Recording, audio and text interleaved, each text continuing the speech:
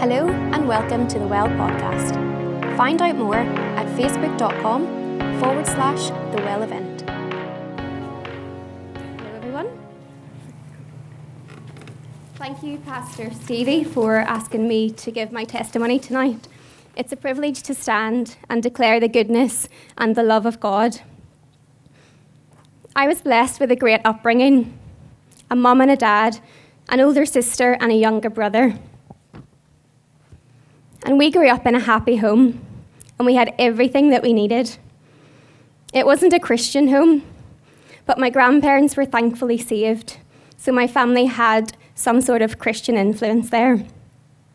So because of that, from a young age, I was taught to say my prayers at night. And I was sent to all the Christian organisations, Sunday school, Girls' Brigade, Bible clubs, and even Whitewell as a young kid with my grandparents. So from a young age, I believed there was a God. I knew Jesus was the Son of God, and I knew all the Bible stories. But that was the depth of it. And even after going along to all those church events as a child, and even a young teenager, I thought that by being a good person, I would get into heaven. I got into my early teenage years, and I often wondered how anyone could live by the real strict rules of Christianity, what you can and cannot do. But I remember always having a real fear of death, and I believed there had to be so much more to life than what we see. I was open to Christianity, but I wasn't in any way committed.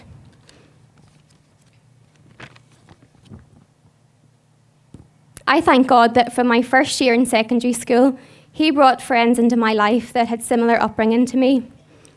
Friends that I would go along to Christian youth events with, where I would hear that by being a good person doesn't get you into heaven, but only by believing in the Lord Jesus Christ and being born again that you would be saved. I heard that with Jesus, we have no reason to fear death, because death and the enemy have been defeated. I learned that Christianity wasn't a set of rules that you had to obey, but rather you fall in love with Jesus and it becomes your desire to honour him and live out God's will for your life. When I was 14, I went to a Christian youth event in the Ulster Hall, and I gave my heart to the Lord. It was Pastor David Beck from Bangor Elim speaking, and I went up to the front to get prayed with and to commit my life to the Lord. That was 19 years ago, and I can truthfully say I love the Lord Jesus more now than I ever have. He has removed all my fears, given me a purpose, a hope of eternal life, forgiveness of sins, and peace, grace and mercy to help me through this life. He has given me opportunities that I never would have had if it wasn't in His plan and His purpose for my life. He blessed me with an amazing youth fellowship with great Christian friends that helped me through school, university and life. If you're a young person here tonight, or an older person, surround yourself with good Christian friends that will support you and help you. For me, fellowship was so important. God's blessed me with a wonderful church to be a part of, where I've learned so much in my Christian walk from Pastor McConnell and Pastor David. He's given me opportunities to serve him and a wonderful husband to share this crazy journey with. But it isn't always easy, and God allows us to go through struggles. Yet through it all, God remains faithful. He remains our steadfast hope. He's our joy and our strength. The struggles bring us closer to Him and deepen our dependence, trust, hope, and love for Him. If I didn't have my faith, I couldn't get through this life. One of the struggles for us has been a season of waiting. And maybe you also find yourself in a similar season tonight. A season of the unknown. A season of trusting in God's timing. I read a post recently, and it really encouraged me, and I hope it encourages you too. It's by an American pastor, Donaghadee Wilkerson, and she talks about the opportunity in the waiting room. She writes this: "Could the wait make the walk even richer? The wait give me time to empathise with others, reflect, pray, connect, and enlarge our circle of support. It allowed me to realize that my story is only a tiny part of the life story God is telling through history, and all of our stories are connected.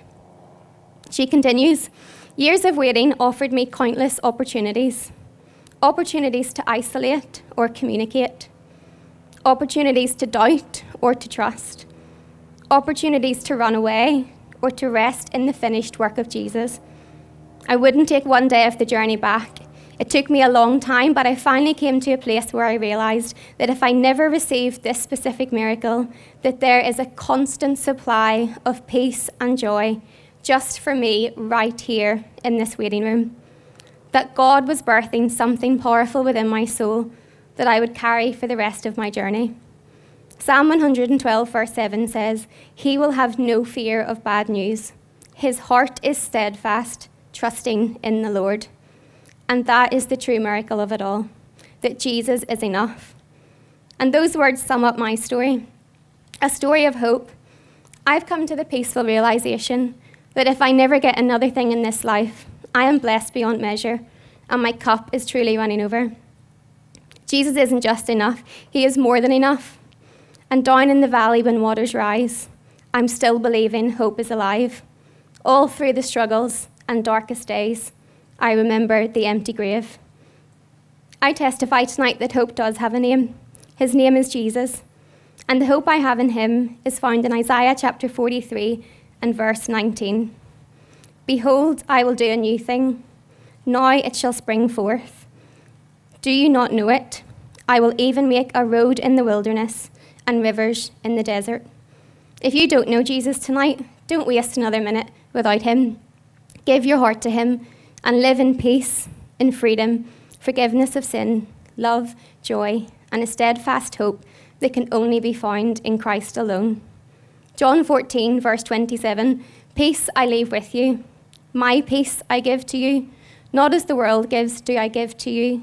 Let not your heart be troubled, neither let it be afraid." Billy quoted the words of the goodness of God in his testimony a few weeks ago, and it's the song and declaration God has put on our hearts. All my life you have been faithful. All my life you have been so, so good. With every breath that I am able, I will sing of the goodness of God. I love Jesus, and Jesus loves me, and that's my testimony. Thank you.